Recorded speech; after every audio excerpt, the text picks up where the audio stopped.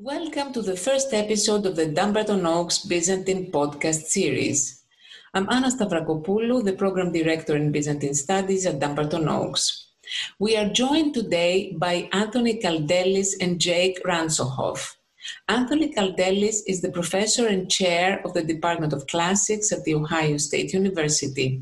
He is the author of many books, including The Christian Parthenon, Hellenism in Byzantium and the Byzantine Republic, which have been translated into French, Greek, and Russian.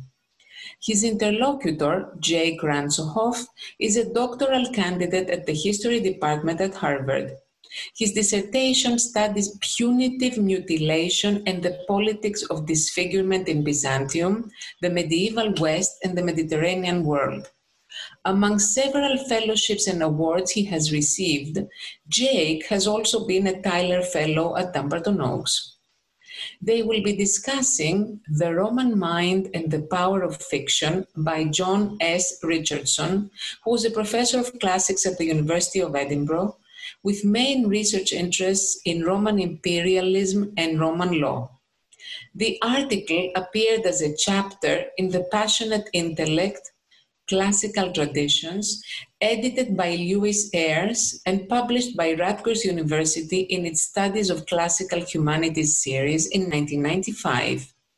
They'll answer questions like, how strong was the power of imagination for the Romans? How does legal fiction contribute to equal rights citizenship?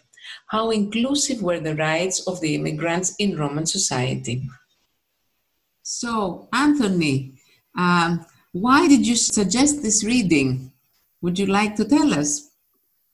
Right. So I'm going to make two crazy claims and then posit the mystery that got me thinking along this down this path. The crazy claim is that, well, we tend to think of the ancient Romans as a pragmatic people. You know, they were good at aqueducts and roads and, boots on the ground and creating empires and things like that. Whereas we tend to think of the Greeks as the more intellectual, imaginative, ancient people. And what I'm going to suggest is that, in fact, the Romans had a tremendous power of the imagination that was so strong that it reshaped their world and the world of Byzantium on a pretty fundamental level. And they exercised this imagination in ways that I haven't seen in other cultures. And this is part of the broader project that I've embarked on for some time of understanding Byzantium in Roman terms, right? And I wanted to get past things like laws and armies and institutions and get into the deeper sort of substratum of acts of imagination and the power of the mind that structured, I think, Byzantium on a deep level. And so one of the mysteries that got me thinking along this line was the following question. How is it possible for the Romans of, say, Constantine's time to imagine building a new Rome in the East and to treat New Rome eventually over time as if it were a kind of branch office of Rome in the East, endowing it with the same institutions and the same name and the same legal, political status in the empire and so forth. Because this is, if you stop and think about it, I mean, we take this for granted as just something that happened. It's fundamental for Byzantine civilization. But if you stop and think about it, you've got to wonder what mental faculties enabled people to imagine such a thing. Because we don't do that. Right? I mean, we know about New York, or we know about New England, we know about such things, but they're not understood to be either extensions or a kind of copy and paste version of the original in a new location treated as equivalent to it. Right? That's not how we think about it. And sometimes states will move their capital from one place to another, but not duplicate it. And I was wondering how it was sort of mentally possible, like in the realm of the imagination, to conceive of such a thing. And I knew that the answer had to lie, it had to have Roman roots. So I went looking for Roman sort of fictive acts of the imagination. And over time, I eventually figured out that there was something going on in Roman civilization that we don't often talk about. And this article addresses it. Now, let me just say that this is one of a number of studies. It's possibly the most accessible one. It's called The Roman Mind and the Power of Fiction by Richardson. I should also say that there are some very good treatments of the same thing by Cliff Ando, especially in his book, Roman Social Imaginaries, which is exactly what I'm getting at. And the idea is basically like this. The Romans had an extraordinary capacity to commit socially to realities that were the product of a kind of legal imagination. In other words, they would decide under certain circumstances that they were going to treat this thing as if it were that thing and commit to that, right? In other words, there are social and historical consequences to doing that. And Richardson mentions a few examples, for example, such as adoption. So Roman adoption, it's a pretty prevalent social form, especially among the Roman aristocracy, we know it best, which is where you treat someone else's son, biological son, as if he were your own, with no legal qualifications or distinctions or nuance. No, you commit to that. And other examples include pro-magistracies.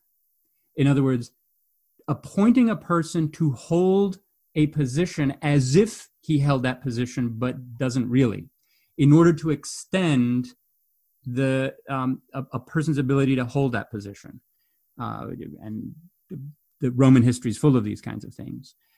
The most striking case of all is as the Romans developed this skill, because I see it as a skill, as a kind of technology, a technology, a mental technology for dealing with the world and changing it.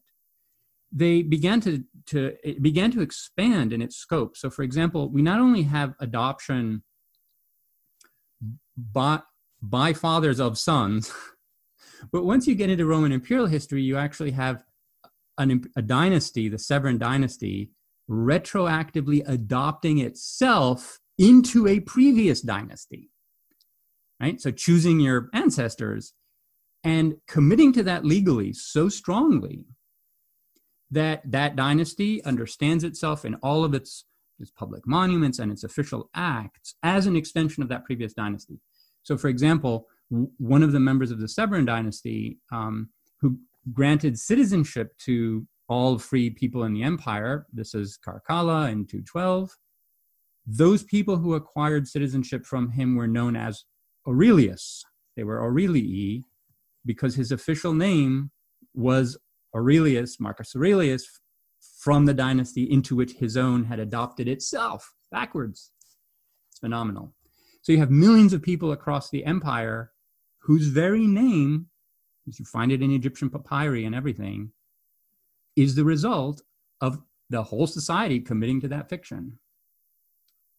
And I think that the creation of New Rome is an example of that. In other words, they were able to build a city over there in Byzantium and say, we're going to treat this as if it were Rome and commit to that. And the result is, well, Byzantine civilization in part of it. Anyway, so that's the broad picture. And I thought that Jake would be a great person to have in this conversation because I've had previous discussions with him about social history in particular, and the way in which Byzantine society treated people based on legal categories and how people were assigned to legal categories. And I knew that he would have some great questions about this concept. I've given a name to this concept. I call it quasity, from Latin quasi, because when it occurs in Latin texts, the term quasi is pretty frequently used. That is, we're going to treat this quasi it were that. So I just call it quasity. But I knew that he would have a lot of questions, especially reading the article, and application to other things that I hadn't thought of. And we'll get into some of those. But Jake, you want to start off with just some of your impressions or reactions? Yeah, well, thanks very much, Anthony. And it strikes me that we can even understand the very conceptual category of Romanness itself in Byzantium as tied to this mode of thinking, to this power of imagination, right? It allows the Byzantines to get around the problem of difference when it comes to being Roman. They're not speaking or writing Latin. They're not in possession of the city of Rome, but they're going to act like those things don't exist or those differences don't exist, right? Or that those things don't matter in order to kind of carry on identifying themselves as Romans.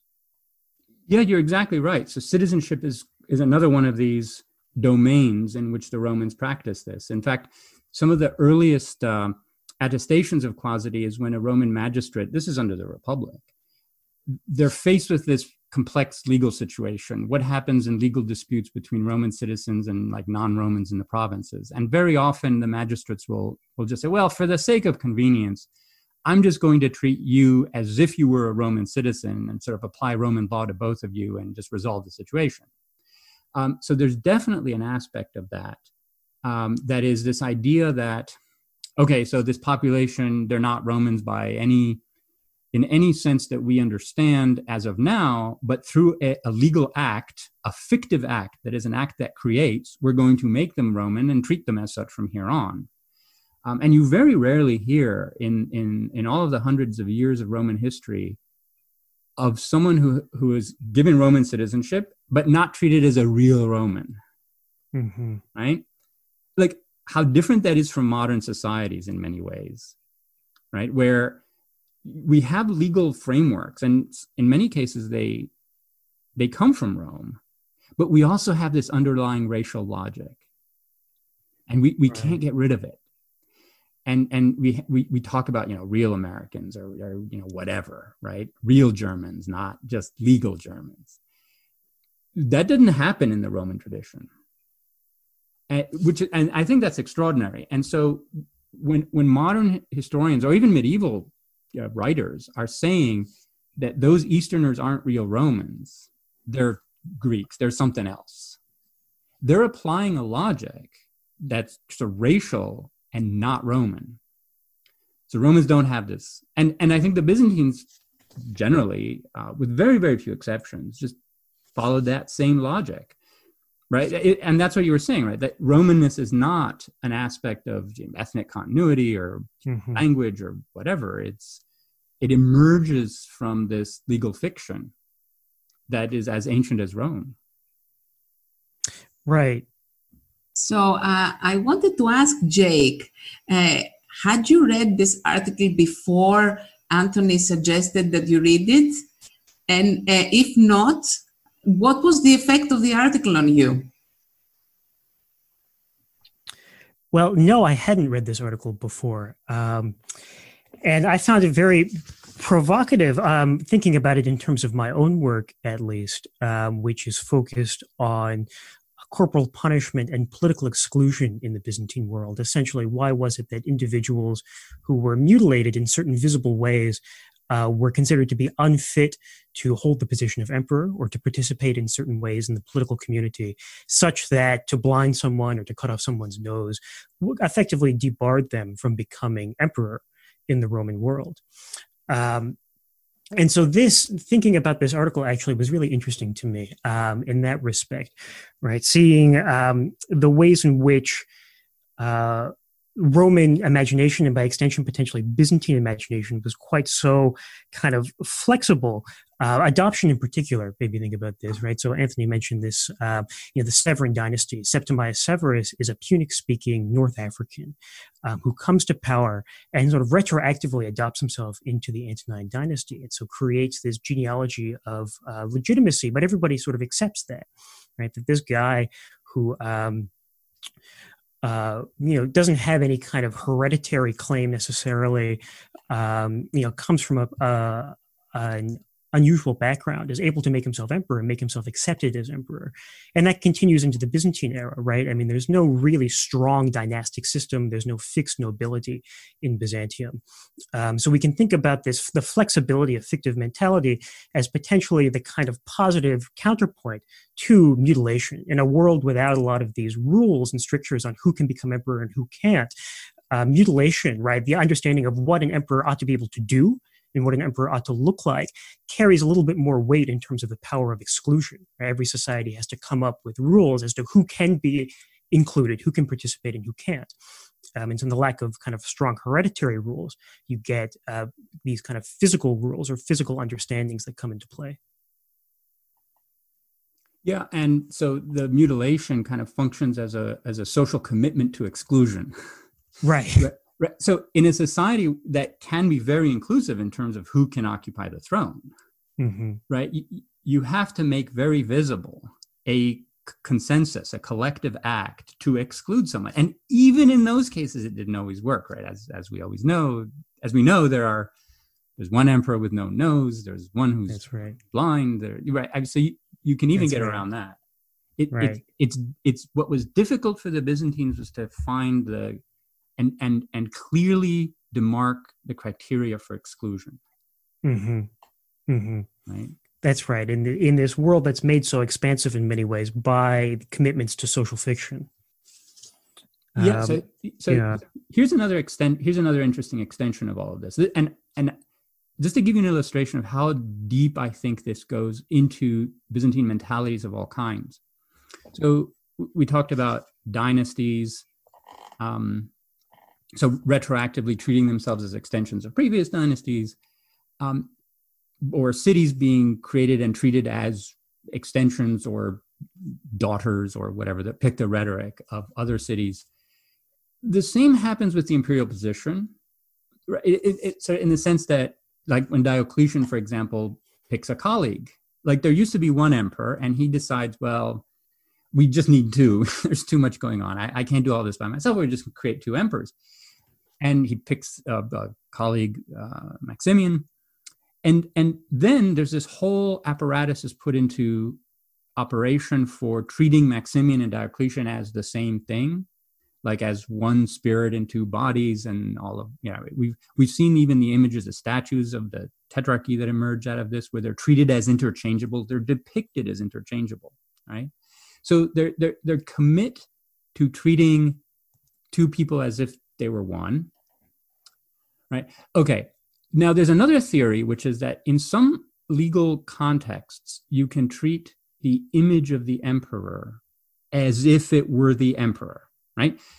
So people could go to a public image of the emperor and appeal to it legally, and that was treated legally as if the emperor were physically there and the person were physically interacting with the emperor, right? And this could be done. There were a number of legal contexts in which this could happen. And the converse was true. Like if you attacked a representation of the emperor, it was treated as if you had physically assaulted the emperor, right? Okay, so that theory that treating the image under certain context counted as if you were interacting directly with the emperor, that was later picked up by defenders of icons in Byzantium. So when, say, Theodore Studius or other iconophile theorists are trying to explain how it's not idolatry for Christians to be venerating images of Christ or Mary or the saints, they fell back on this precise theory.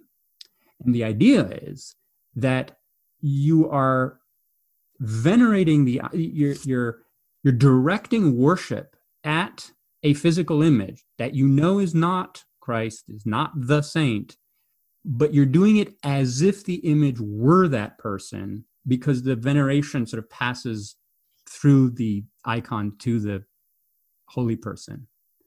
So in context of veneration, you treat the image as if it were the thing itself. And there's a direct genealogical line in intellectual history from what we were talking about, emperors to icon worship in Byzantium, the fundamental theory of icon worship. And it's full of the quasi-language, in Greek, hosper. So you venerate the icon hosper as if it were Christ, right? And there you go. I think that's a fundamentally Roman way of thinking. But anyway. Well, I have a lot of questions about that, Anthony. But about the ways in which this mode of thinking is fundamentally Roman, or by extension, kind of fundamentally East Roman or Byzantine. I mean, this is particularly interesting to me, and I wonder if we can get a kind of firmer handle on just how distinctive this fictive way of thinking is to Byzantium, because one can point to examples in the medieval West, let's say, of similar thinking used to get around conceptual or procedural hurdles. The example that comes to my mind is the legal fiction of the king's two bodies, this idea developed by medieval jurists that every king has his actual physical body, which suffers and dies, and his other symbolic or spiritual body, which is immortal. And that was a very useful concept in the West. It gave jurists and theorists all sorts of ways to circumvent problems around continuity, and it becomes very important for a whole lot of political thought in the West. And this kind of seems to me not unlike some of the Byzantine examples we were just discussing, right? On the face of it, duplicating the king's bodies so that he now has two bodies instead of one isn't all that far from duplicating Rome and Constantinople, or duplicating the number of emperors in the Tetrarchy. And I'm sure we could come up with any number of other cases from the West or from the Islamic world or elsewhere. But in kind of general categorical terms, I wonder what you see as setting Byzantium apart. Sure. So that's an excellent question. And it's actually part of it. So I haven't written about anything. This podcast that everybody's listening to, this is the first time that I think this idea has been applied to Byzantium, and I haven't done it in print, and I'm still working out some of the problems. And you're exactly right. Like, this is the kind of thing that I'll have to address. Like, what are the cultural boundaries of this idea? What counts, what doesn't? So my instinct is to say that, well, obviously Western legal theorists, were in part coming from the same tradition of Roman law that they had studied, and they were certainly exposed to this kind of idea. But here is one of the criterion that I set for seeing quasity in action, as it were. What I expect to see is some kind of social commitment to the fiction. In other words, some kind of social practice that you can trace to an acceptance of this equation or fiction or whatever. So that when we have to do with icons, it is the actual veneration of the icon, which has a theory behind it. When it comes to the inclusion of new people under the umbrella of Romanness, so we take a group, and this happened in Byzantium. We'll take Muslims or Iranian types or whatever, and they come in, they're refugees or whatever, and through these fictive acts, we make them into Romans, and we treat them as such thereafter, like without some prejudice, or they're not second class Romans or anything like that. So there's a kind of social practice that's generated by the fictive act. So my question about the king's two bodies would be, and by the way, it's been since grad school, since I read that book, so I'm not entirely sure what footprint it casts on the societies that develop this theory. Mm-hmm. Are there actual social practices that are generated by it that wouldn't make any sense without the fictive act? Mm-hmm. Or is this confined to the theoretical domain? In other words, where certain legal theorists are trying to work out certain legal problems that preoccupy them, but nobody in society at large is aware that this theory is in place. So that would be my criterion. Show me the social practice that requires the fictive act. Do you know what I mean? Yeah. And it might very well exist, in the medieval West as well. That's right. And it can still in some ways be an inheritance from Rome. Right. There is some of this Roman political theory that and legal theory that continues to persist in the West as well. Right. So we can still kind of genealogically trace these back to a Roman legacy, even if perhaps it's less pervasive than it is in Byzantium, which is, in fact, the continuation of Rome. Yeah. So every item of sort of social history or intellectual thought intellectual history that I come across, and I sort of scrutinize it, does this fit the model or not? Right. Mm-hmm. So I ask, so where's the social practice? But yeah. There also needs to be some sort of awareness of either a parallel difference or an original difference. In other words, that this thing originally was not how I'm treating it now, or that it has certain aspects that don't fit. For example, this is just a piece of wood and not Christ, even though for the purposes of worship, I'm treating it that way, right? So here is a different idea that in the end, I'm not putting under this category, and that is the theology of the Trinity. Because at first I was it kind of blew my mind. I thought, wait a minute, is this whole idea of treating three as if they were one, is it just another thing that's enabled by this Roman power of the imagination? Because this was probably the major problem of Christian theology. How do we have three, call them what you will, personae, whatever, that are one, indivisibly one, but three, right? And so, half the days of the week, I would think, yeah, that's kind of what they're doing. And if I look hard enough, I'll find the hosper language. But I haven't yet. In other words, I don't think that, so the theology of the Trinity, the Nicene theology of the Trinity, it doesn't keep in the background this kind of sense of difference that the theology is overcoming through a fictive act. No, they were totally committed to, no, these are the same entity, one and the same and indivisible. And I didn't find that whole element of pretense. You know what I mean? And I don't mean pretense in a bad way. Yeah, I hope that's pretty clear right by now, that pretense is a strong generative and creative skill in these contexts. So that's one that I have taken off the list. I wanted to ask you, before even getting to the theology of the Trinity, whether this quality of the Romans has had an impact on the shaping of Christianity altogether. Because listening to you now, it seems like it does. You already mentioned this surviving in later phases with the icons. So would you like to comment on that? Sure. And Jay, correct me here if either I go too far or don't go far enough. Because I've only just begun to think about this. And there's certain aspects of Christian thought and practice that fall under this category. I wouldn't want to go so far as to treat, Christianity as a whole as being part of it. That's a case of like when you're holding a hammer, everything starts looking like a nail. And I don't want to do that, right? So icon worship is something very specific that seemed to match the criteria. And there are other aspects. So for example, aspects of Christian imperial ideology. Now we're getting back to emperors and dynasties, but I think that is a site where this kind of thinking was very prevalent. So for example, in the, which one was it? The Sixth Ecumenical Council, Emperor Constantine IV talks about how he has been, in a certain sense, retroactively adopted by God. And he uses the word eothesia, right? And because he's been retroactively adopted by God, this creates certain consequences for him in that he has to act as if X, Y, and Z, because we have to treat the empire that he's governing as if it were God's house and he's its custodian or something like that.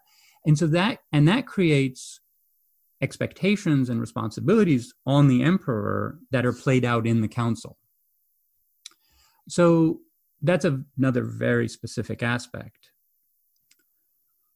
Now, if I wanted to speak more broadly, I think that there's an interesting parallel between the rise of Christianity and the creation of the universal Roman Empire at the same time, like leading up to Constantine and beyond.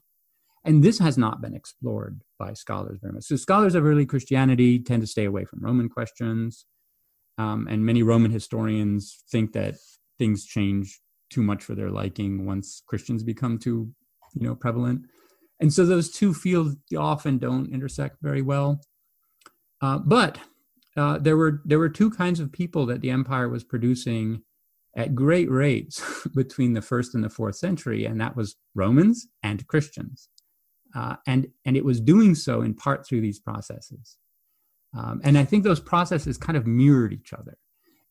That is, if you look at texts that are talking about how Romans are created, and like Elias Aristides' oration on Rome, which is like how Rome goes around creating Romans, and texts at the same time, which are talking about how the Christian community is expanding, they're structurally very similar, possibly homologous. And, we have texts that talk about, Christians aren't limited to this place or that place, and they're not just come from one city or one ethnos, but they come from, them by the laws from which they live. And that's, you're describing the Roman community. It's exactly the same thing. Now, what role processes of the imagination play in this? I haven't thought that deeply, but I think there's a lot of potential there.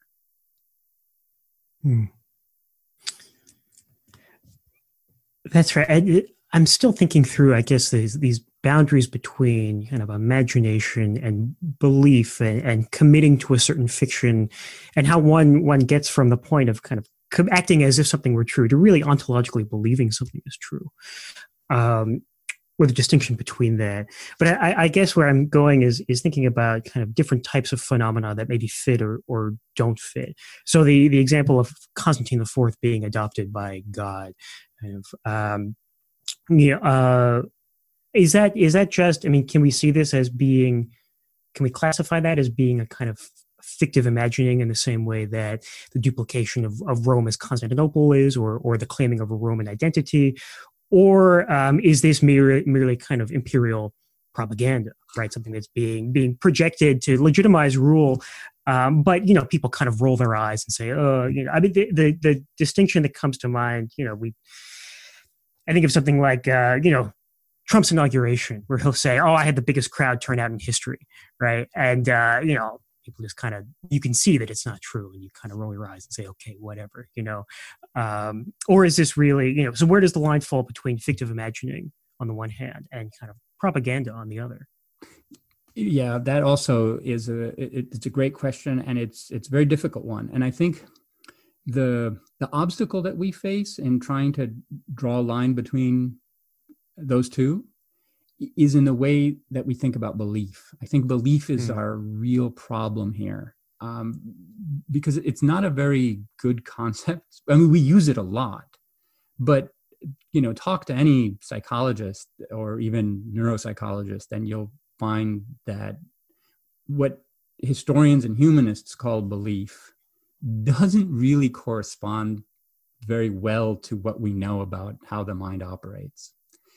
And it covers such a broad territory of cognitive processes that are so complex that I don't think the term has analytical value, in the sense that it's not precise enough to help us cope with these concepts, except, on the broadest possible level. So the ability of the Romans to imagine that something was the case and then carry on as if it were, I don't think that this is an instance of belief.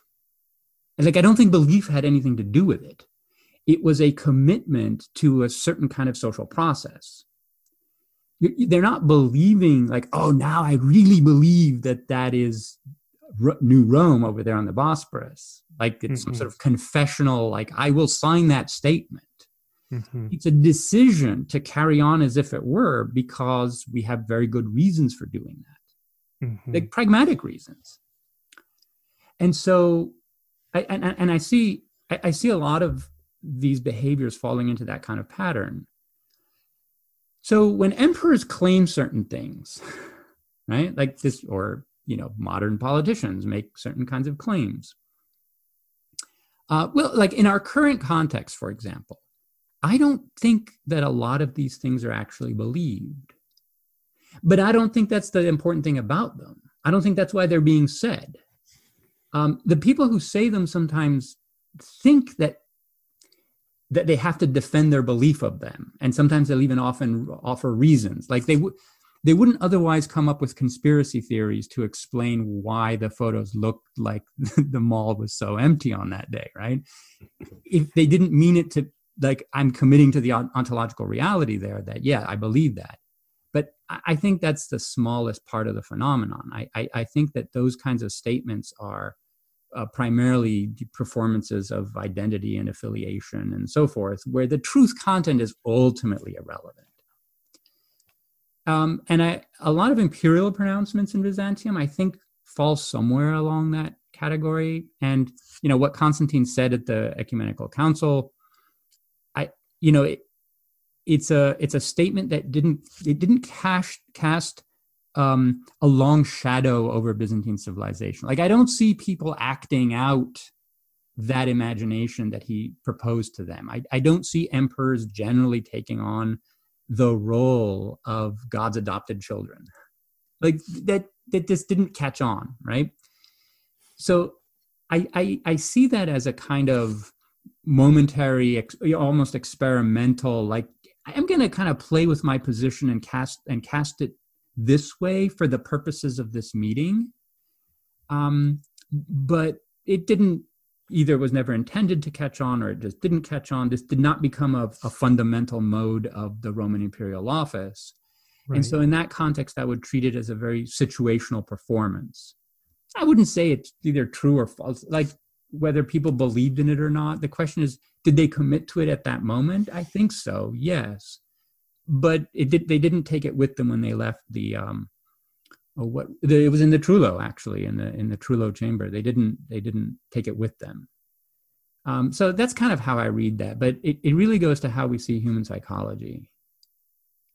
Right. So how we gauge commitment then, right, is how it shows up in social consequences. It's its power to really shape practice in a kind of applied way. That's our kind of heuristic for thinking about, when people commit, when a society commits to a concept.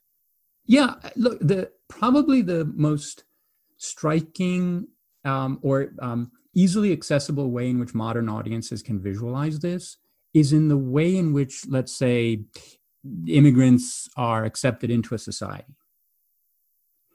Does the society commit to treating them as the same, as equals? Like, yeah, you're now part of the group and we're going to treat you that way, or not? And the Roman model is the one in which they are, where a Punic speaking person from North Africa can become a Roman emperor, right? And even start restoring monuments to Hannibal, of all things, right? And because Roman society was just very open to that, and once they committed to their idea of citizenship, they did it. So look around you. Which societies operate that way, which don't? Like, the U.S. is kind of mixed. Let's put it like that, right? Classic comparisons are between, say, France and Germany in terms of how they imagine nationality. They have very different models, right? But France is a country that, since the Revolution, has tended to see, being French as a commitment. It's not necessarily where your ancestors are from. It's not necessarily your language. It's part of a commitment to certain kinds of principles. They're not perfect, obviously. But that's kind of where you would gauge. So that's the example that I use to turn attention away from belief to social commitment. Mm-hmm. And I think the Romans were really, really good at it. Does that make sense? Yeah, well, so thinking again about the Romans and the Byzantines being so good at this, right? Do you think that both the power of imagination to kind of shape social practice helps account for the empire's pretty remarkable resilience? Byzantium has this reputation of what John Holden called the empire that wouldn't die, and rightly so. And I think this is one of the most fascinating aspects of Byzantium, its exceptional capacity to recover from disaster, to adapt to very different political and social and indeed environmental circumstances. So I wonder if you see a role for the kind of flexible practicality we're talking about in explanations of the empire's longevity. Yes, absolutely, I do. Almost anything important that we say about Byzantium ultimately is a factor in its longevity, right? Because this is a state that, if you add its earlier Roman component, lasts for the better part of 2 millennia. This is, and as a state entity with a continual history, not as a broad culture that went through a number of different state iterations, right? And so I think that anything fundamental that we can say about it was certainly part of an explanation for its longevity. But think about it this way. A society certainly has a kind of advantage if it can reimagine itself and commit to, being in a different geographical location, consisting of people who have very different sort of ethnic backgrounds, of changing language. So over the course of its long history, the Roman people gradually changed their religion, they changed their language, they changed their capital city, they changed all of these things. And they were able to do so very flexibly, though each of those changes took a very long time. It's not like you can do this on they are human beings, right? I mean, they can't just change at the drop of a hat, but they're willing to imagine themselves as sort of oriented a bit differently as the centuries went by, and adapting to different circumstances again and again. They were very resilient at doing that, and I think that this helped them. So what are the limits of this concept that is in the article? Jake, you want to start with that? Sure. Yeah. The limits of this concept are in terms of its actual application. I'm still thinking about kind of the ways in which we can parse or disaggregate some of the kind of different categories or species of examples that we've included under the heading of fictive mentality, right? So my mind goes back to Richardson's example of, for legal purposes, Roman law treating non-Roman citizens as if they were Roman citizens, right? Richardson goes into this. This is actually one of the principal examples that he gives. He says, Romans treat non-Romans as if they were citizens for the purpose of a court case or for the per magistries, right? They treat magistracies. They treat a private citizen as if he were a consul. They kind of pretend like he had the power of a consul. But nobody thinks a proconsul is actually a consul. Ontologically, they don't lose sight of the fact that the non-Roman citizen in Roman court isn't a Roman citizen, even though he's being treated as one for the purposes of this case. Or the proconsul who sent out to Spain to command the army, he's not actually a consul, and nobody really loses sight of that, even though they act like the consequences. They commit to the consequences of that decision, right? And still, there's something of a difference there between that kind of legal fiction that Richardson is talking about and the extension of that into the Byzantine era, which, let's say, the problem of Romanness, right? And the Byzantines kind of saying, we are Romans. It's not that they're losing sight. They've committed to a Roman identity, but it's not sort of like they're saying, well, we're going to act as if, we realize this isn't true, but we're going to act as if it is. They've defined the category of Roman in such a way that these other things don't matter. And so that does seem like a distinction to me, the kind of legal way in which Richardson is talking about this fictive mentality working, and the kind of, for lack of better term, ontological way that we see it come up in Byzantium. And the relationship between those two types of examples is something that's interesting to me and something I'd like to think more about. Is there kind of an evolution in the Republican period from this legal fiction into this other type of commitment we see in Byzantium? Do these things kind of coexist? Or do they exist on the spectrum between, like, on the far end, a total fictive, pro-magistrate, and on the other end, the Trinity, where they've totally committed to this, right? Or to icons, where it ends up really becoming an issue of belief. So the relationship between those are things that I think we'd have to think about more in terms of applying this concept. That's excellent. Yes, I couldn't put it better. Just to add to what you're saying, so there are cases where the difference remains visible or very prominent, as is when you're treating someone who isn't a Roman citizen as if he were for the purposes of a case, or you're treating a piece of wood as if it were Christ. Like, you're very aware that it isn't. right? Something like New Rome is a more intermediate case because it's treated like that pervasively, but it's not in Italy.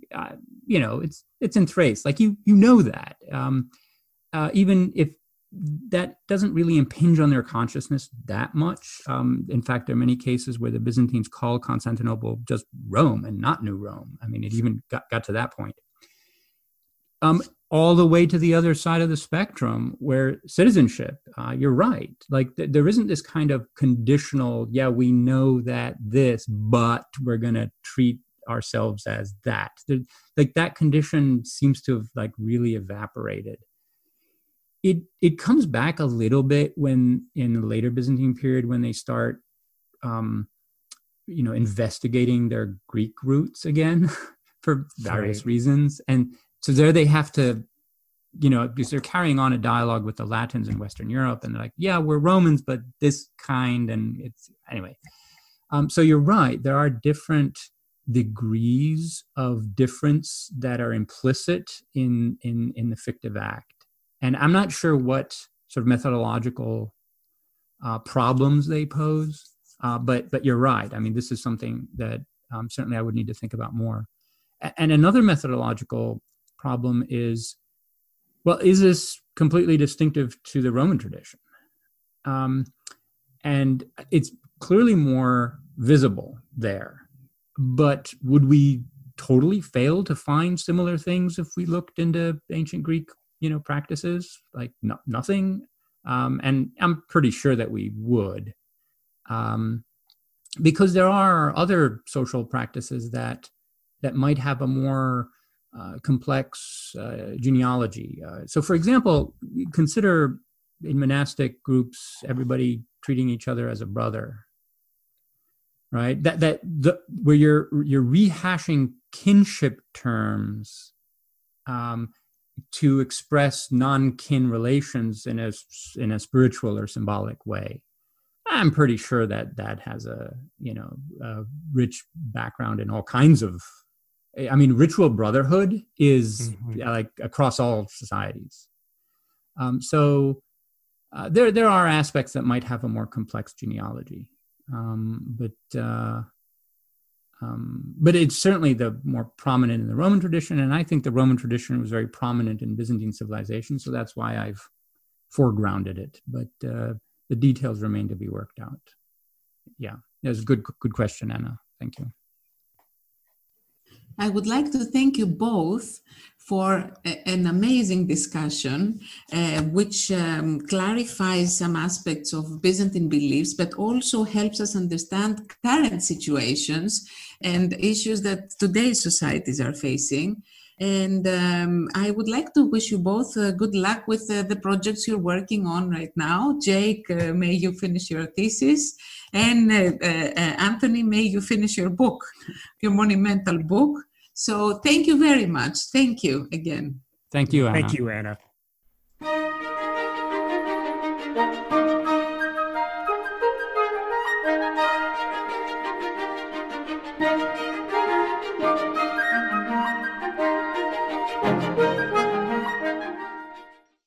Podcast musical theme is from the Concerto in E-flat, Dumbarton Oaks by Igor Stravinsky, recorded by the Smithsonian Chamber Orchestra, Kenneth Slowick conducting. Special thanks to Anthony Kaldelis, Judy Lee, and Lane Wilson for making this podcast possible. And thank you for joining us, and we hope that you tune in to our next episode.